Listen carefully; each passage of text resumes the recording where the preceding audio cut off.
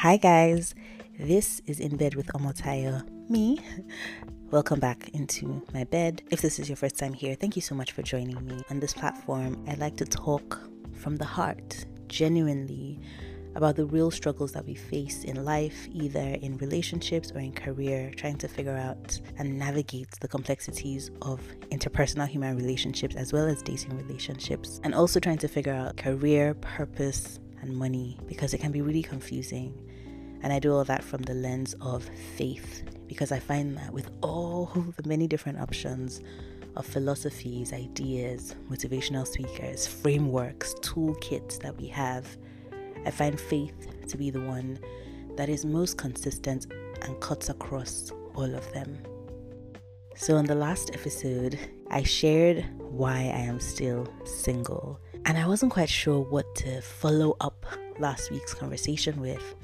And so this week I shared a live chat, a conversation between me and Tolu Falode, who is on Instagram at Fan the Flame. She's a Christian relationship counselor who speaks primarily to women and gives practical dating tips that are based on biblical principles. However, her approach is more, again, like I said, practical, more in touch with the real challenges that women face today. Now, she doesn't alter the Bible to suit society and culture. What she does is she studies the Bible and takes the principles and applies them to us in this society, and uses that to guide women to date with a healthy mindset, an abundance mindset, not a scarcity mindset, to date with confidence, lead with value and not fear.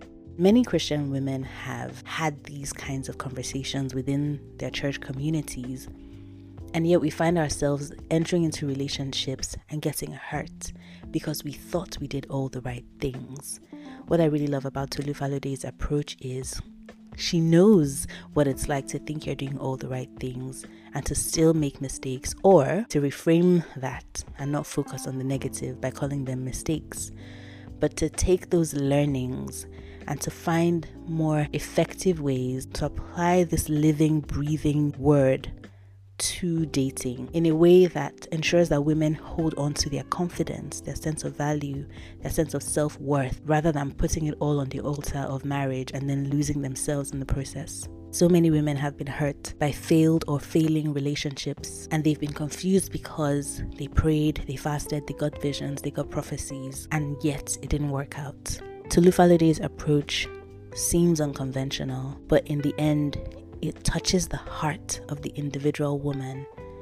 And rather than seeking to find a template that works for all women, she's guiding women to find their own path and their own marital picture. Because, as women, we're all called to be wives, to be helpmeets, to be equal partners that are suitable for a vision, a purpose that is primarily led by a man within the framework of a marriage and of a home. But not every godly woman is designed to be that suitable partner for every godly man. And so even within the church, even within faith, it's important for us to know ourselves, our strengths, our value. We need to love ourselves. We need to be kind to ourselves. We need to be confident in order to attract the people who actually need those gifts and values that we have.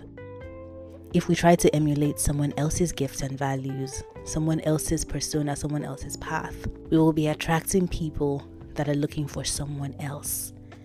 And so even if we're both tongue-speaking, prophesying, church-going, ministry-doing individuals, we might still not be a good match for each other. Now, because that conversation happened on Instagram, the quality of the audio is not ideal, and I was wondering whether or not you guys would want me to put that here, but it might be a little bit frustrating because at least when you have the visual, you can look out for visual cues of what the two of us are saying, even when the audio cuts out. But when it's just an audio podcast, it might be more frustrating because you might not be able to hear clearly. And so what I wanted to do instead was kind of have a little bit of a chit chat. Now, this reflective chat is actually inspired by one of the comments that I got on the video I posted on Saturday. If you're just listening to this for the first time, my YouTube channel is @HeyOmotayo, so youtube.com/@HeyOmotayo, or you can just search for In Bed with Omotayo. Now, someone left a great comment. One of the points Tolu Falade made was that God can speak through even our flesh. And this person said, where in the Bible does it say that God speaks through our flesh? I was actually provoked to thought. But before I discuss the direction that my thoughts led me in, I just want to drop this in specifically about the conversation with Tolu Falade. Now, there is nowhere where she says that God is speaking through our sin. And I think that's what it sounds like when she uses the term speaking through flesh. The context is very clear, but what she meant was God speaks through our humanity as much as he speaks through our spiritual side. God speaks through our preferences as well as he speaks through our spiritual eyes and our Bible study. So it's not that God is speaking through sin, it's that God is speaking through our nature. Now, that might not be the commenter's perspective. I don't want to be patronizing, and so I'm not going to assume. And again, I don't want to put words in Tolu Falade's mouth, but I just wanted to share that. Now, when I first saw the comment, instinctively, I wanted to say it was obvious. I was going to be quick to give an explanation, but I realized that whatever explanation I was immediately, instinctively starting to give was based on my personal experiences, which leads me to really what I would like to discuss in this episode. And again, it's a contemplation, it's a discussion. I absolutely have no prescriptions, but it led me to wonder again about how many times we use our experiences to say, because it happened to me in this way, because I have had these experiences, that therefore validates it. And that therefore means that I can say that someone else should have those experiences. Now, I'm going to pause here and clarify. In the conversation with Tolu Falade, she actually is quite in-depth. She has so many platforms and in-depth Bible studies where she actually does bring out the biblical sources and backings for every single thing that she teaches. She has a YouTube channel of her own. She has a podcast. She has an Instagram platform where she shares so many resources. And I definitely believe that she's led by the Spirit of God into this ministry. However, the contemplation I would like to share today, the thoughts that I'm having today are more reflective. There are definitely times in the past where I have believed that God was speaking to me, and I have believed that God was teaching me something based on the fact that I had had personal experiences with that thing. Now, this personal reflection has led me to realize if you use the wrong lens to dissect a problem or a situation or a challenge, then you will pick up the wrong lesson from that situation. So as usual, I'm going to use a very personal example. I share very openly about my single journey. For about a year, it's been heavier for me to share. It's been more difficult for me to share. And that's because I've had a fresh disappointment within the last year that has caused me to go back on things that I believe. These experiences caused me to question the root, the foundation of my faith, because when my faith was tested, I gave in very easily to these temptations. Now, I've shared a little about this already in the previous video, but this is a bit different. I found myself in a relationship that was undefined and not biblical. I was afraid that this was my only opportunity to find what felt like love. And I was also angry with God. And so in a way, I was rebelling. And so I kept saying to God, God, you know what you've done to me to get me to the point where I would even entertain this kind of relationship. And so I am defying you to bring someone good, or then I'm going to go ahead with this one. Alongside that, I was also having dreams. Dreams are one of the many ways that God speaks to me. But the thing about dreams is they are encoded, they are symbolic. So if you have the wrong heart, the wrong heart state, the wrong lens, you will interpret the symbols to mean the wrong thing. If you're in a place of faith, of trusting God, and of being open and flexible to take on whatever God is saying with quickness without doubting it, then you're more likely to see with a clear heart and with clear eyes exactly what God is showing you in that dream. But if your heart is filled with fear, anger, resentment, bitterness, hurt, and pain, you will take that same dream and instead you will be interpreting bitterness, anger, pain through it. In the seasons where my heart was trusting toward God and was loving toward God and was open and excited and eager to follow God's leading and to explore the new realms of intimacy and conversation that God was inviting me into, my dreams were wonderful, like special little messages that God would send me. I haven't always been in that heart state. And so in this season, in the past year, I started to have dreams, a lot of dreams, and I interpreted the dreams to mean that I was allowed to break God's word. There was a dream I had where I was pregnant and I had a child, and I was happy that I had this child. But then I found out that I was having this child for someone that I was not married to. When I woke up, I told myself that God was showing me that it was His will for me to have a child for this person. I actually allowed myself to look through the Bible and to look for situations where people have had children in unconventional ways, outside of wedlock essentially.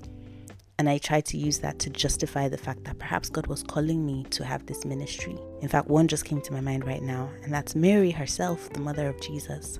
For context, this is me who has been intentionally seeking a deeper relationship with God for the better part of the last, 5, 6, 7 years. This is me who has grown in revelation, in intimacy, in signs and wonders, in the Spirit.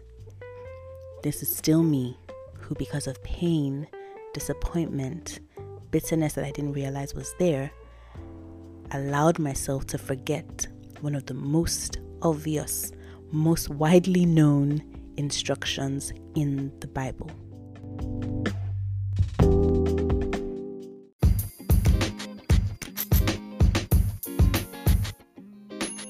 Hey, if you're still listening, this is just a reminder to please subscribe to my podcast, and feel free to send me your comments, your questions, your contributions, or any opinions that you'd like to share. My email address is heyomotayo@gmail.com. That's HEYOMOTAYO@gmail.com. You can also check out my Instagram. I'm also there at heyomotayo. Feel free to send me a DM, say hello. Okay, now I'm going to let you continue listening.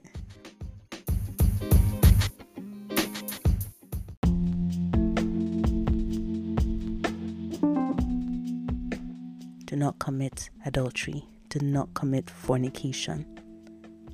I was willing to let that go and justify it by using examples from the Bible. The main example I used, my main inspiration, my main justification for this was Rahab. Now, Rahab's story is in Genesis. She was originally the wife of one of Judah's sons, but then the son died. And then she was given as a wife to the second son, and she was meant to sleep with him, get pregnant, so that she could have a child for the son who had died. But that second son didn't want to give her a child that wouldn't be his legally according to their culture. And so we all know he was the first person to ejaculate outside of the woman because he didn't want to fertilize her seed, or rather he didn't want his seed to fertilize her egg. Now, Judah knew that according to the law, she essentially was meant to become the wife of his next son. But because the first son died, the second son, who didn't want to get her pregnant, also died because he was punished for what he did. And so Judah was scared that his last son would also die because of this woman. And so he put her away, sent her to her father's house, and said he would call her when that son was of age and old enough to marry. But when he was old enough to marry, he didn't call her. And so Rahab got wind of that and realized that she had been wronged Because in those days, according to the culture, from what I've heard and learned from teachers and preachers of this story, her parents would not have, I guess, respected her because she wasn't meant to be there. And her husband's family that was supposed to protect her and keep her had put her out. So she was a nomad. She didn't belong anywhere. Now, in all of this, her saving grace was the child that she was meant to have for the first son who she was married to originally, who died before she could have a child for him. If she was able to be a mother, then she would have some self-respect, some value within the community, and especially within her husband's home. And so when she got wind of the fact that the third boy had indeed come of age and realized that Judah was keeping her away from him, she set a trap for Judah. Now, what did Rahab do? Rahab put off her widow's clothes, because again, she was a widow twice now, and put on the garment of a prostitute. And she went along a path where I can only assume prostitutes frequented. She knew that Judah was coming that way. So this was the equivalent of standing on the street in sexy clothes, trying to lure a customer, but she had one customer in mind. Judah came along, and at this time, his wife had died, and he saw Rahab on that road. He didn't recognize her because she was dressed as a prostitute. I want to imagine that maybe she wore a veil, maybe he couldn't see her face. Maybe she put on a lot of makeup, and he slept with her. And when he was done, he didn't have any money to pay her. And so she asked him for his ring and his staff, I believe, as collateral. And because he thought he was going to be able to just come back and give her the money, I think it was a goat he was meant to send to her, he was fine to do that, which, seems a bit silly. It's like somebody saying, give me your ID card or give me your passport as collateral for the money that you're going to give me. Like, you'd never give anyone your passport or your ID card, but he essentially did. And then she went away, obviously, took off her prostitute clothes because she wasn't a prostitute. She actually only targeted this one man, Judah, her father-in-law, and she went back to her father's house. So when he came back, I don't know if he sent someone or if he came back himself, but when he brought the payment, she wasn't there and he just forgot about it, right? Random babe that he just slept with, and that was that. But it meant that he did not get his ring back. A couple of months later, it became obvious that she was pregnant, and the law in that day demanded that you stone a woman who's caught in adultery. And then because she was technically the property of Judah's family, Judah was the one who was going to punish her for her indiscretion, because by getting pregnant somewhere else outside of the family, she had also brought shame to his family. And then he came out and said, who did you sleep with? And she brought out the ring and the staff and said, the person who owns these is the father of my child. And he realized that he had been wrong, because he should have given her to his third son, because she didn't kill her previous husbands. It wasn't her fault. And so he took her back into the family. He never slept with her again, but he took care of her. She had the baby. And in the genealogy of Jesus, Rahab is mentioned as being the mother of one of Jesus's ancestors. God wanted a child to come, but not just that he wanted a child from the line of Judah, because he had other children from his wife, because this is now his son's wife. It almost seems like God specifically wanted Rahab to be the mother of someone in Judah's line, that even till tomorrow, it's written in Jesus's genealogy that Rahab is the mother of one of Jesus's ancestors, according to the flesh. I told you guys that elaborate story in the Bible because it's a crazy story. But when I wanted to convince myself that God was encouraging me to have a baby with someone who was not going to marry me, that was the story I told myself. Again, it was rooted in pain. It was rooted in fear.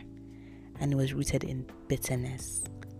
I believed it was unfair for God to have put me in several situations where it seemed like he was telling me who my husband was, and to have both of them reject me. And not just reject me from the start, but actually bond with me, have a relationship with me, get to know me, start to trust me, start to use words of commitment, and then take them back.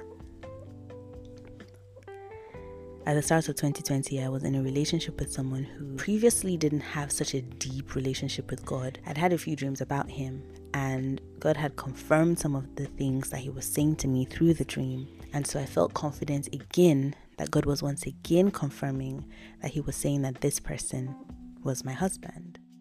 Even that phrasing actually has started to bug me a bit, because I no longer think God was telling me that he was my husband.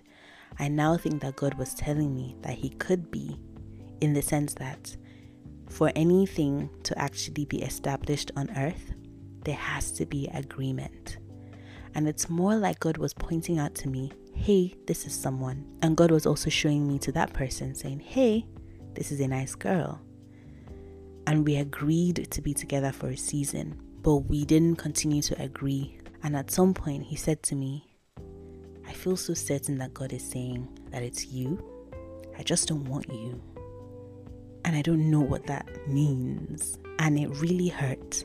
Now, when I looked back at that situation months later, I realized that the hurt from that rejection, combined with the hurt from the first rejection in 2017, even though I was continuing to pray, to read the Bible, to go to church, to do some form of ministry, I was really hurt. And I stopped believing that God had any plan to actually give me a husband. I stopped believing that happiness with someone who would love me was part of my path. I started to believe that God was going to use me to talk about singleness because I'm very open about it, and I believe that by sharing my story, it might liberate someone else. But that he had no plans to actually give me a husband. And so when I got into this unbiblical situation where it seemed like someone needed me and wanted me, I allowed myself to say, what if this is the closest I'm ever going to get to knowing what it feels like for someone to care about me? It's ironic because this person never chose me, let me know that they weren't interested in marrying me, but I still allowed myself to believe that perhaps God wanted a child through me. And if it happened with Rahab, then it could happen with me as well. I can imagine how many times this has happened to so many people in the world. I can imagine how many other people have similar experiences where they have found situations in the Bible that justify the decisions that they're making. I can also imagine that there is someone out there who God is giving a word that's linked to Rahab's experience. I believe that God is able to actually replicate things that we see in the Bible, even the crazy ones. I wouldn't even be surprised if there are other people who have had immaculate conceptions in one way or the other. Not that they're birthing Jesus again, absolutely not. There's only one Jesus, there's only one God. But similar situations to let us know that God still does mighty things. He still does wondrous things. He still does things that confound the wisdom of the wise. But I believe that in those cases, God is the initiator. God is the one who puts it on our hearts. And God is the one who works all things together for good. We cannot sit down in our own little spaces and build the stories for ourselves. If God is doing a mighty, wondrous thing that confounds wisdom, it will be Him who's leading it, Him who is working through it. He will not justify or validate our lusts, our fears, our bitterness, our hurt, our shame, and our pain by using the thing that He has spoken against to make us feel better about the decisions that we want to make. I was being led by fear. I wasn't being led by faith. Now it's interesting that this is what came up when I got that comment on my YouTube video, because I know that I'm going to do another Bible study and explore the many different ways that God sends spiritual messages through the most unlikely channels, as well as many of the other ways that we're more familiar with. However, for the sake of the question that was posted, the comment about God speaking through flesh, I just want to remind us listening that the context of this conversation was about marriage. This is going to be a useful context for the rest of the conversation.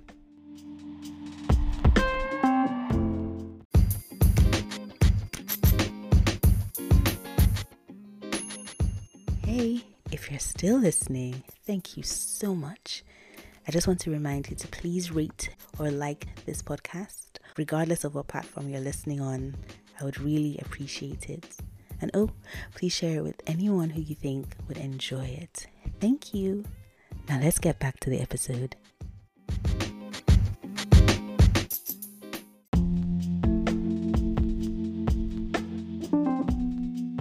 God made all of us with individual talents, perspectives, likes, dislikes, desires, preferences. He knows what each person likes, because as long as they're not the corrupted desires that we pick up in the world, those things were ordained by Him.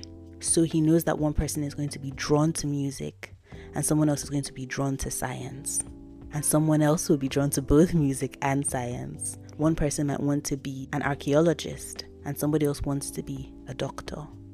He knows the preferences that He leads us in. It's important for us to be aware that there is a spiritual side to our callings. The Bible talks about people who were anointed for being able to build things and craft things. This is not anointed to cast out demons. This is not anointed to speak in tongues. This is anointed for a very physical craft. God can use very physical human experiences to guide us into the path that He ordained for us in the Spirit. In this video, Tolu Falode talks about how it is important for us to know our likes and dislikes, to know our preferences, to know our values. Now, it's important for us to separate our toxic desires from our godly desires, but desires still manifest in our human bodies and in our very human experiences. And so in dating relationships, it's important to us to be prayerful as we go through the process. But one of the signs that God will use to let us know if this is someone we can even have a potential to be with in marriage, because marriage requires such physical commitment, not just spiritual, not just mental, in the mind and in our souls. It's important for us within marriage to also have that physical connection with someone else. The Bible says that a husband and wife, when they're married, the two will become one flesh. Marriage is spiritual, but the Bible says the two will become one flesh. The Bible also says, can two people walk together unless they agree? If they don't agree, they can't walk together because they're not going to the same destination. And if two people, a man and a woman, will come together to become one flesh, then in the dating process, it's important to have synergy in the flesh as well as in the spirit, as well as in the soul. That communion between a husband and a wife, koinonia as people call it, happens in the spirit, happens mentally, happens emotionally. But the biggest way it happens, the most significant way that we see when it comes to the laws that God gives concerning purity, sexual purity, the biggest one that can only happen in marriage and not outside of marriage, because outside of marriage it is a sin, is sexual intimacy. And as we all know, sexual intimacy is of the flesh. It is the flesh that is joined to the other flesh. So if God is trying to give you an instruction about maybe a work buddy, maybe a career path, He might focus His instructions to you on the mental or on the spiritual purpose of that path. If God is talking to you about a friend you need to have in a certain season, He might limit that to an emotional connection or an intellectual connection or a friendly feeling of familiarity. If God is leading you to find spiritual counsel, He might limit the way He will talk to you to spiritual messages, Bible verses, feelings of angelic presence when you're around that person. But if God is going to talk to you about the person that you're going to be married with, as His word said, you're going to become one flesh with, then He's going to speak through your flesh as well, because your connection as a husband and a wife transcends just the spiritual, transcends just the emotional, and also involves the flesh, the very physical, sexual expression of intimacy between a man and a woman.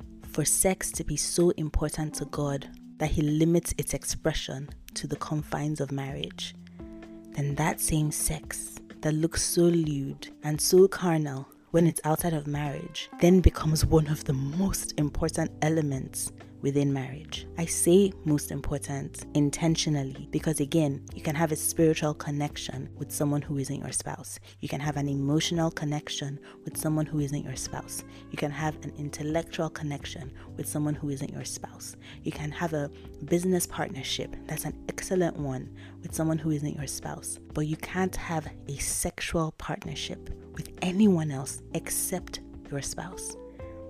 That almost means that sexual connection is one of the most important parts of that relationship. And even for people who say that one of the primary purposes of marriage is not for our pleasure, but because God wants children, God wants to fill the earth and to multiply the earth, even for people who say that the only way to actually have children and to bring new life into this world is through the act, the very physical act of sex.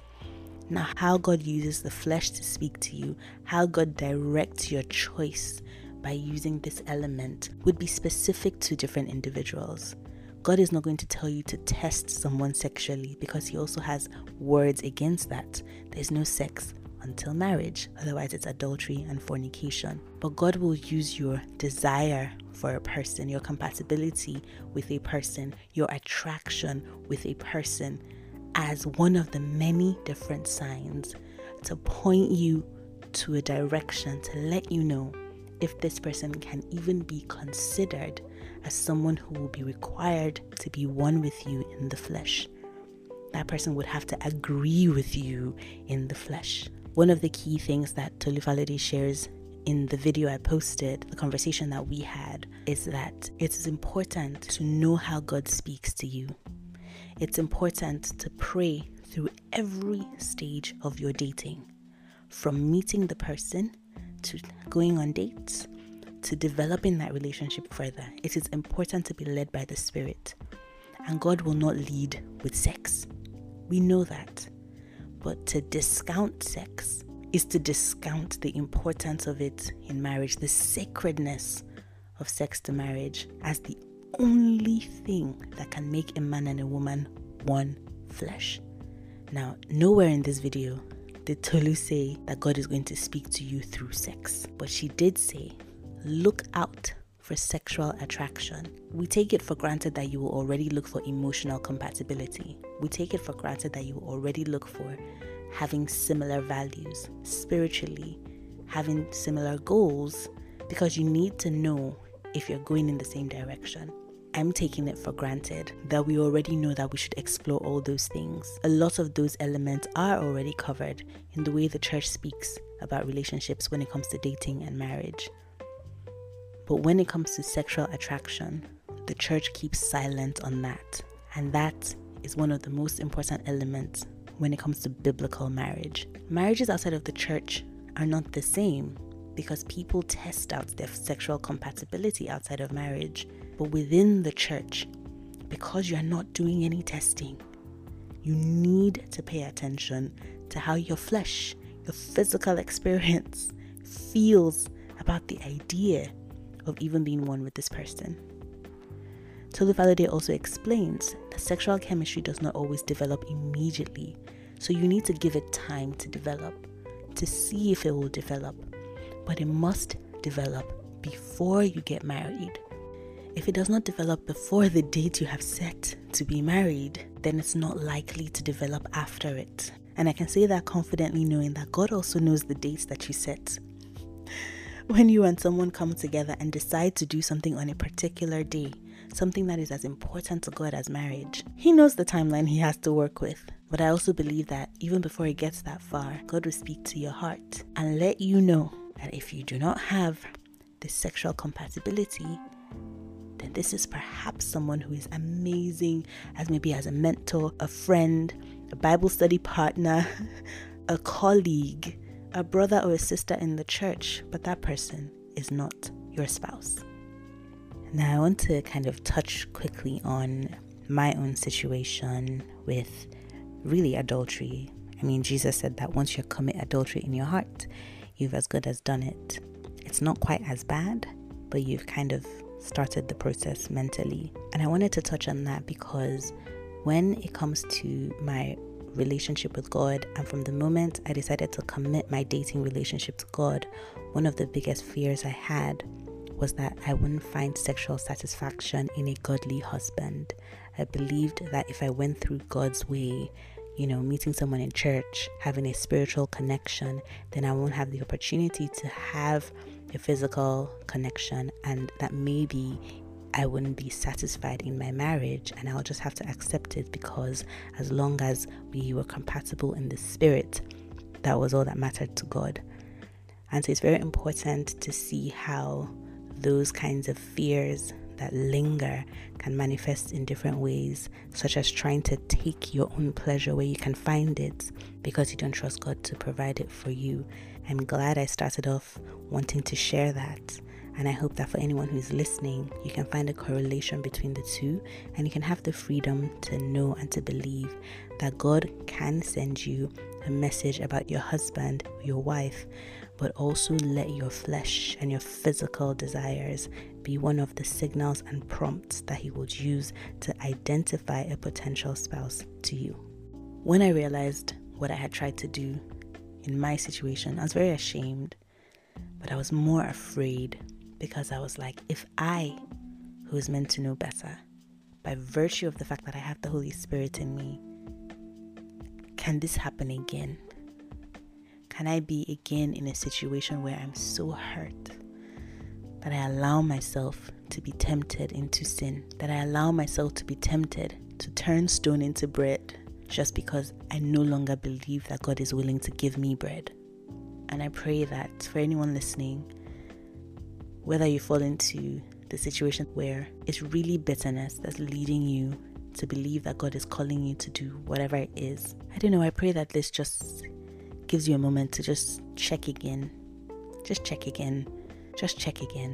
It has taken me a long time to believe in that aspect of my life, that God is really good and that his plans for me are good and not evil, to lead me to his expected end. My prayer point is, God, help me have your heart. Help me be flexible. Help my heart be softened. Help me not rely on my own wisdom. Help me not lean on my own understanding. Help me trust you and help me follow your path, because you are the one who knows the way. You are the way. And as long as I continue to trust you and not trust my fears, you will lead me to your expected end, and it will be beautiful. I couldn't pray this kind of prayer last year because I didn't believe it, but I believe it now. I'm still scared of what it's going to look like, but I believe it now. Alright guys, this has been one long, vulnerable chit chat, and so it's audio only. At least you can't see my face. I feel like there's a little bit of a shield between you and I. But again, I really hope that this has encouraged you in some way to know that God really loves you, and God really did not just put that desire in your heart just to tease you. No, he's not a tease. There might be a longer period of time to work out what he needs to work out in you. Here's an analogy that might be helpful. All fruits are there for a reason. They're all to bring nourishment to humans, right? Or to animals. They're part of the ecosystem of life, and so they're very important to life. However, not all fruits ripen at the same time. Some fruits ripen in weeks, some in months, and some in years. The fruit that God wants us to bear might take longer to grow, to cultivate, and therefore, depending on the purpose that God has for your life, it might take a little longer for the fruit that he's developing in you to mature. And there's no point eating a fruit when it's not yet ripe. It'll actually make the person sick rather than adding nutrients. I don't know, it's just a more helpful way of seeing it that I've very recently adopted, and I hope it encourages you. If you're still listening, thank you so much for listening to this episode. I appreciate you guys giving me your time, listening to me, and allowing me to use you guys as therapy in a way. I really hope that it's encouraging you guys, empowering you guys, letting you guys know that we all have shame, we all have pain, but it's possible to, one, use it, but most importantly, overcome it. What I found is that the best way to overcome pain is to go through it. You can't avoid it. It will come back, packaged as a lie, like mine was. All right, guys, before I start another thread of conversation, thank you so much for listening. Thank you for climbing into bed with me, and I'll see you again in bed next week. Bye. God bless you.